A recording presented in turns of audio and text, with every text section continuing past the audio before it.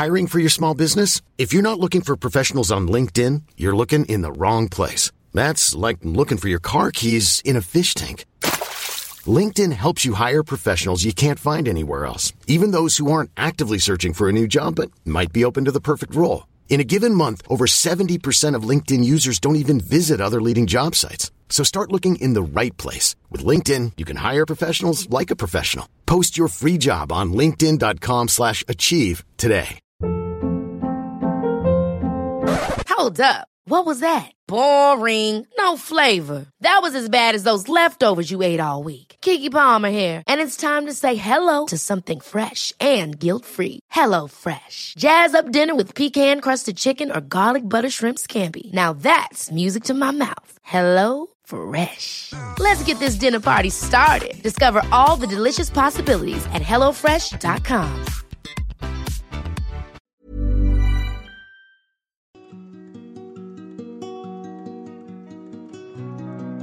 I'm Rihanna Dillon. I'm a film critic, broadcaster, and I'll be your guide to this year's BFI London Film Festival.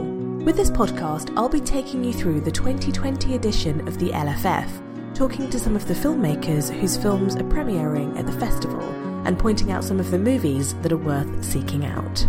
Think of this podcast as a guide to some of the unmissable films, how to watch them, why they matter, and a glimpse into the minds who made them.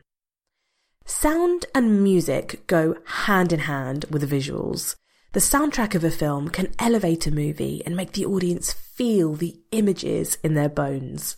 The LFF has always highlighted the creative process of musicians and sound artists, as well as other artists through their strand of films called Create.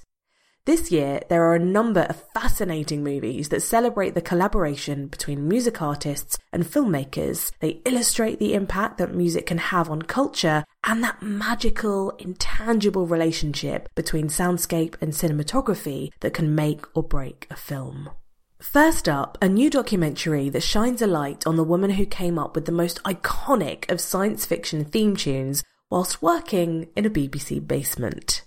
Delia, Derbyshire, The Myths and Legendary Tapes, this documentary builds a portrait of the irreverent electronic music pioneer Delia, Derbyshire.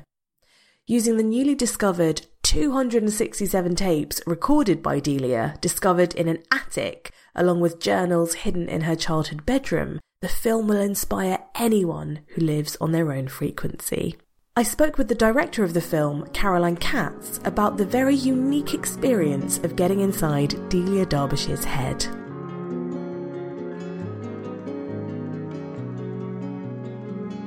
What intrigued you so much about Delia Derbyshire that you wanted to make a film about her? Well, I think I'd always been fascinated with this idea of very sort of, from a kid, it's like, I didn't understand how come everybody hid behind the sofa. This is how it all started for me, really.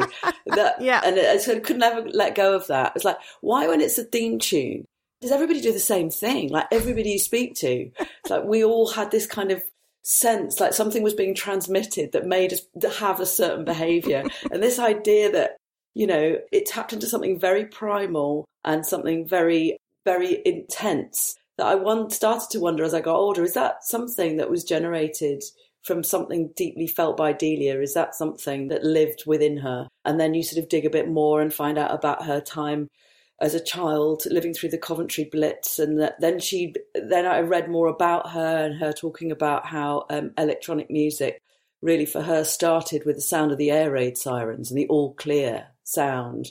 And that was really a powerful idea to me. And then, of course, when her archive was donated to Manchester University, I was down there very fast. I was kind of a bit obsessed with her, you know, before that. But then when that appeared, it's like I had to know more about it. So that's really how the film started. And how, in your head, did that marry up with Così fan tutte as well? Yeah, well, I had this idea that, you know, listening to Delia's music when I was sitting in the archive, listening to these amazing pieces, 267 tapes, not all of them, but as many as I could stuff into my ears.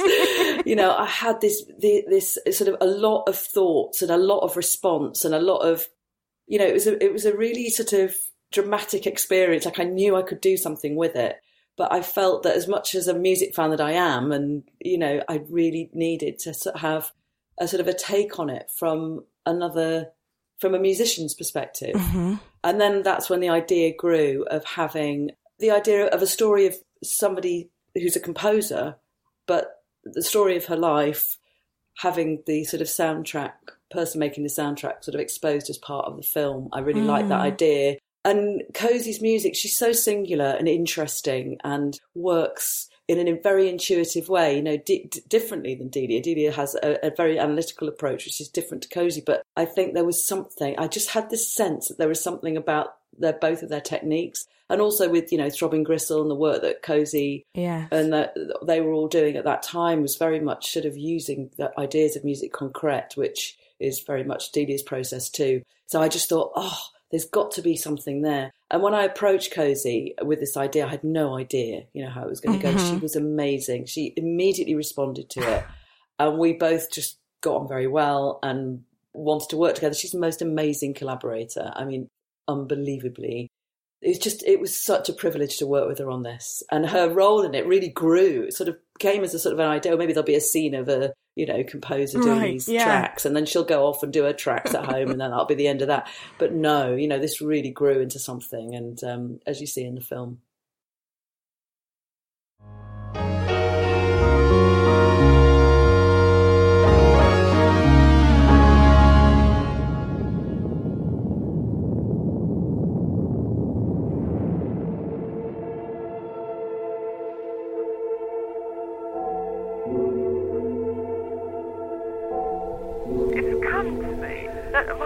The abstract sounds were the sounds of the air raid siren, because that's a sound you hear and you don't know the source of it. You're a child, and then the sound of the all clear. Well, that's sort of electronic music.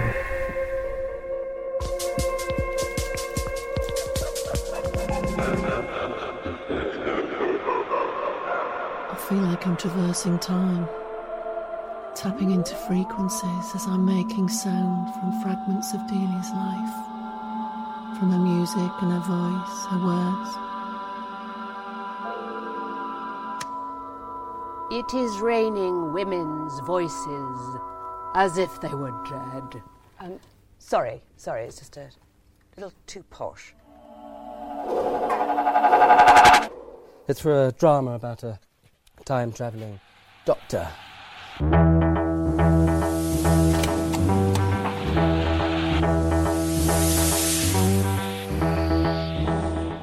A more complex sound still is white noise.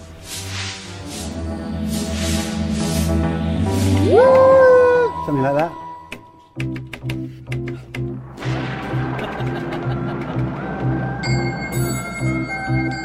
By the storm blown down, she'd a broken wing. That sort of thing. That's incredible.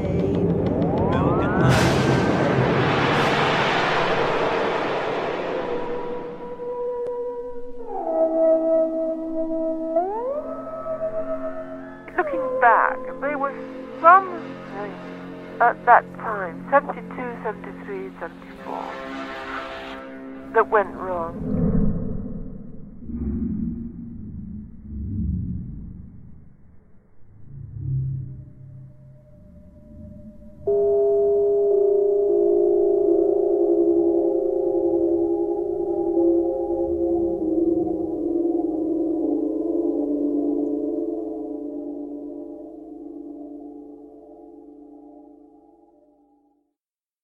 It's just such a fantastic mix of archive and drama and recreation and interviews. How did you come to that, you know, decision about the structure of the film, which is so unlike anything we've really seen before? Well, no, it's nice for you to say that. I think really, you know, we were struggling, to be honest with you. We were struggling to find financing. We were struggling for people to understand why it was an important story to tell. And we were very lucky because the BBC responded to it.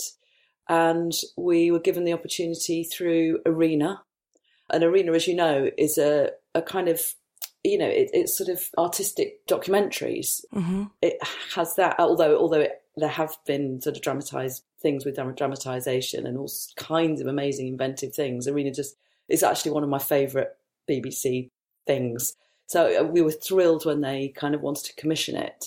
And there was an element of that. I guess there was a structure around that, which was like, yeah, we have to kind of include documentary elements. And so the research that I was doing suddenly became part of the film. The research that I thought I was doing for something that was going to be purely just dramatization, I suddenly realized that it was important to me to have the backup of those real interviews, people that really worked with Delia, people that really were there. So you can kind of go between the real and the imagination. And I'm also interested in this sort of myth of Delia and memory.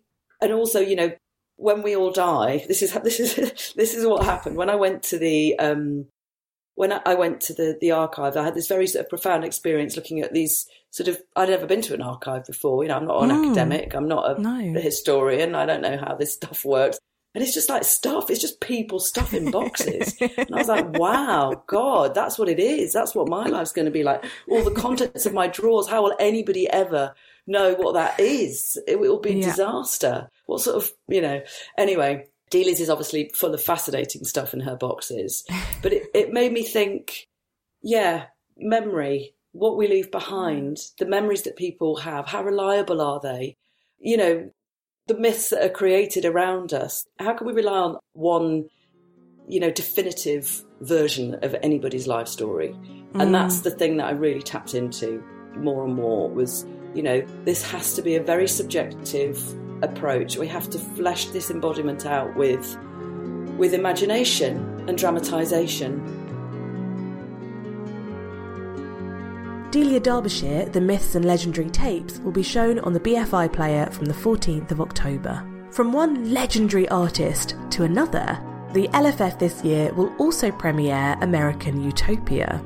The multi-hyphenate artist David Byrne joins forces with visionary filmmaker Spike Lee to create the film version of his acclaimed Broadway show, American Utopia. Alongside his solo work and Talking Heads classics, Byrne incorporates works by James Baldwin, Janelle Monáe, and Kurt Schwitters. American Utopia is much more than a concert film. It's a reflection on human connections, and we all need those right now. Let's hear about the journey from the Broadway stage to the cinema screen from David Byrne himself. Given my past work and the way people view what I do, people assume that it must be ironic or I must be kidding. But then when they see the show, people who have seen this film, they realize, no, he's quite serious about this.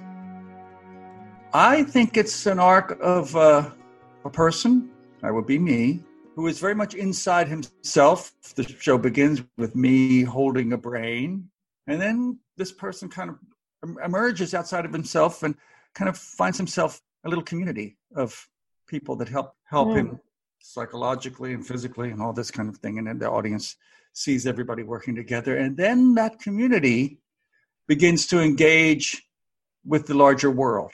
So it's these stages of a person's journey. And I hope it's not, I use myself in some ways as an example, but I don't think it's unique to me.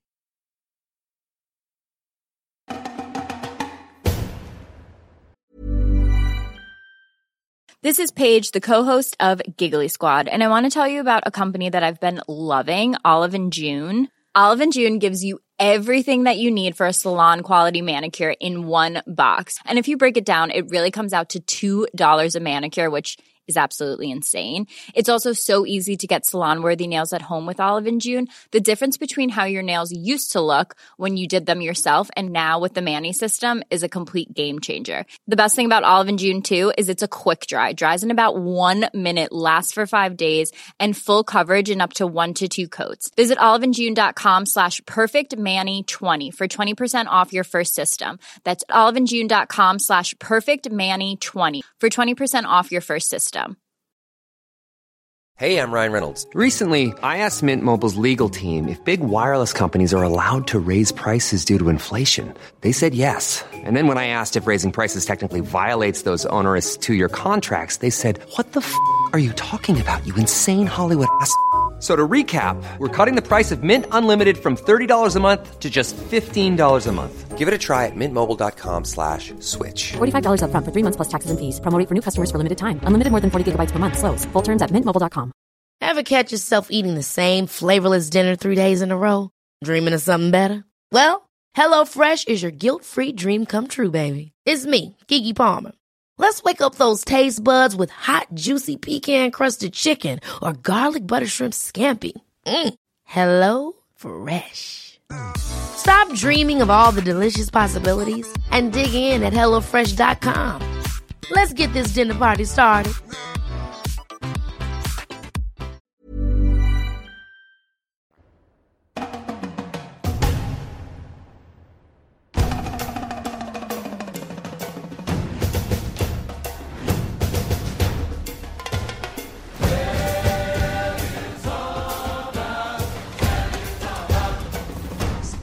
Happened, and despite all that's still happening, there's still possibility. James Baldwin said, "I still believe that we can do with this country something that has not been done before."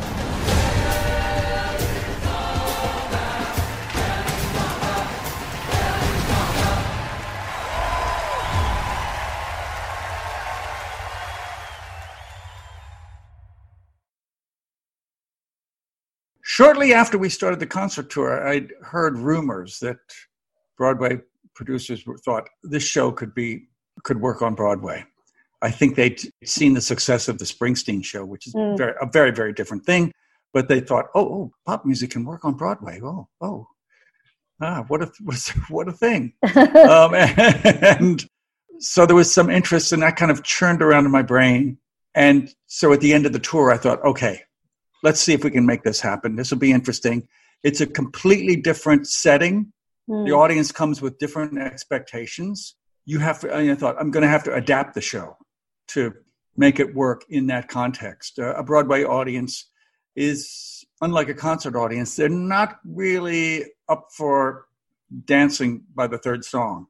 They want a little bit more. They've got some nice, comfy seats. Yeah. And they want to take it in, understand what it's about, decide whether they like it or not, before they're willing to kind of give it up and can start dancing, which they do. But yeah, so I realized that rather than being a liability, this becomes an opportunity. It means that I can kind of talk with them more. I can kind of gradually introduce what the show's made of step by step, and I can kind of emphasize that arc a bit more than I could in a concert where the audience really, it's like, get us up and moving as fast as you can. So between Spike and his DP, Ellen Couris, they made a plan of how to film different songs, how things would begin, how to capture this moment or that moment. It was very much planned out. I mean, obviously there were some accidents, happy accidents and things that happened, but a lot of it was really planned out of how, because there's so much movement on stage, it's really about capturing this kind of choreography and this movement when the band shifts from one side of the stage to another, or when they come from upstage to downstage, and you want to capture what that feels like. It's not a bunch of static players kind of standing and shaking a bit and playing their instruments. There's an awful lot of things going on. American Utopia will be screening on BFI Player for free on the 14th of October and will have physical screenings in London and across partner cinemas in the UK.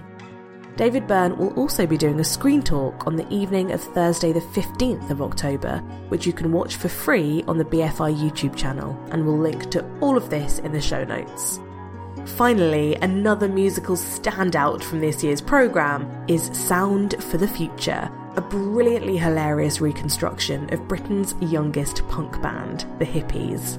The director, Matt Hulse, who set up the band with his siblings in 1979, describes Sound for the Future as a part-animated, kaleidoscopic, queer musical docudrama. So, something for everyone, really.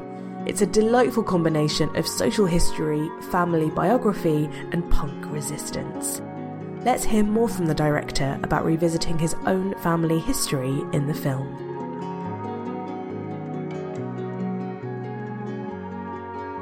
It's a good question, because in some ways, the hippies themselves, for me at least, represent the first moves I made towards being an artist, and that was with the encouragement of our mum, Ruth.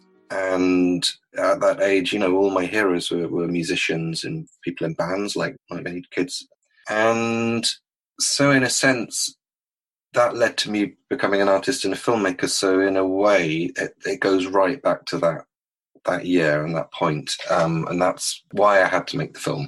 But in a more literal sense, in 2010, do you remember MySpace? So I put up the hippies songs on MySpace and followed a few people, and a few people followed back. And then out of the blue, I had a message from an electronica duo from Lausanne in Switzerland called Luft. And they got in touch and said, "Hello, the hippies. We would like to do a cover of your song, Dallas City Ghost. Is this okay?" I said, "Yes, it's more than okay. That is so interesting and exciting to have this pair, Swiss electronic artists, 30 years after the hippies were formed, doing a cover of one of the songs." And then, of course, because of the way my brain works, it started ticking over, and I thought, oh, that's interesting. Maybe I should go over and observe them in the studio doing their cover. That would be interesting to meet them. And then I sort of slowly thought, oh, well, if I'm going to go all that way, I might as well take some photos. And I thought, oh, well, I might as well do some filming. And that led to the notion that wouldn't it be a great idea to have contemporary bands doing covers of hippie songs, and then the hippies reforming in their 40s, early 50s, to do a return cover of one of their songs. And my thinking got more and more ambitious, and I was thinking, yeah, we'll get David Byrne, we'll have Iggy Pop, we'll Laurie Anderson. And although that project in itself was designed as an audio covers project, it triggered the idea for a film. Essentially, that was the root of it. It was Luft getting in touch. England, 1979. I form a band with my elder brother and younger sister, a pre-teen post-punk DIY outfit called The Hippies. We wrote, performed and recorded a handful of songs on a cassette album called A Sound for the Future.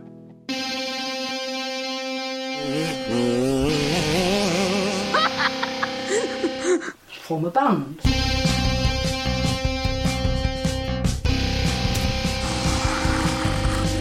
Welcome to Rock Polytechnic.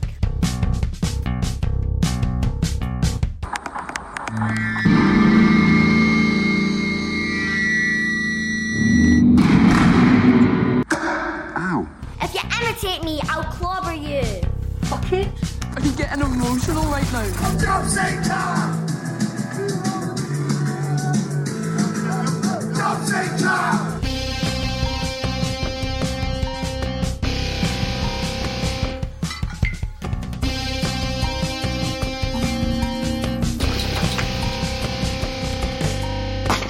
Why is your brother not in this film? I see. Wrong.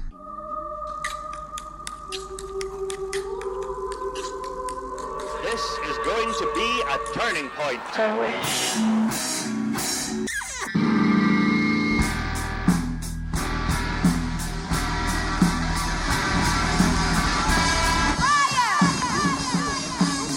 More pain.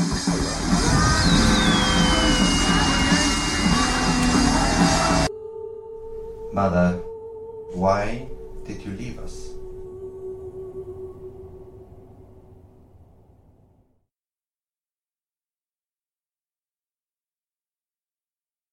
I'm a serial inclusionist. I really constantly want to include people and make sure everyone's involved. So always aware, how can I keep my brother and sister involved in this, particularly given that Toby was reluctant to be involved. And so I thought, hang on, what we'll do is we'll draw up a set of 10 songs, so a bit like Desert Island Discs, and we'll choose 3 songs each from that time that felt pertinent. And then I sent that list to our music supervisor, Hani, the amazing Hani Asfari, and he basically tried to get hold of all of them. And then some were too expensive, some were unavailable, and so on. So it was whittled down, and then we were left with essentially one each.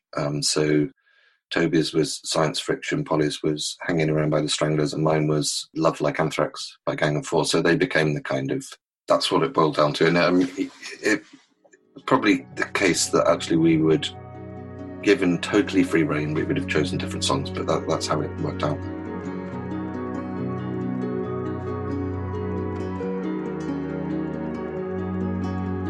Sound for the Future is also available for free on the BFI player until this evening. Finally, there's an embarrassment of riches in the LFF short film programme, so I'd like to recommend Mother, a short documentary which looks at a group of young dancers in a favela in Rio de Janeiro who try and find their way in the world through voguing. Enjoy, bop, sing along, and we'll be back soon with another episode of the LFF podcast. In the meantime, we would love to hear your thoughts. Send us a voice note to festival.events@bfi.org.uk and we'll include the best ones in this podcast as we go along. Let's hear from you, the LFF audience, about what stood out from the festival so far. I'm Rihanna Dillon, your guide to LFF 2020. You can follow me online at Rihanna Dillon and join the conversation on Twitter with #LFF. That's all for this episode of the LFF podcast. It's produced by Anna Bogutskaya, edited by Olivia Graham, with music composed by Francis Johnson, and you can find them on Instagram. You can subscribe and listen to the podcast on Acast, Apple Podcasts, Spotify, or wherever you get your shows. Just search for LFF Podcast and you'll find us there. We'll be back on Thursday with an episode all about Tilda Swinton's forgotten Alien film.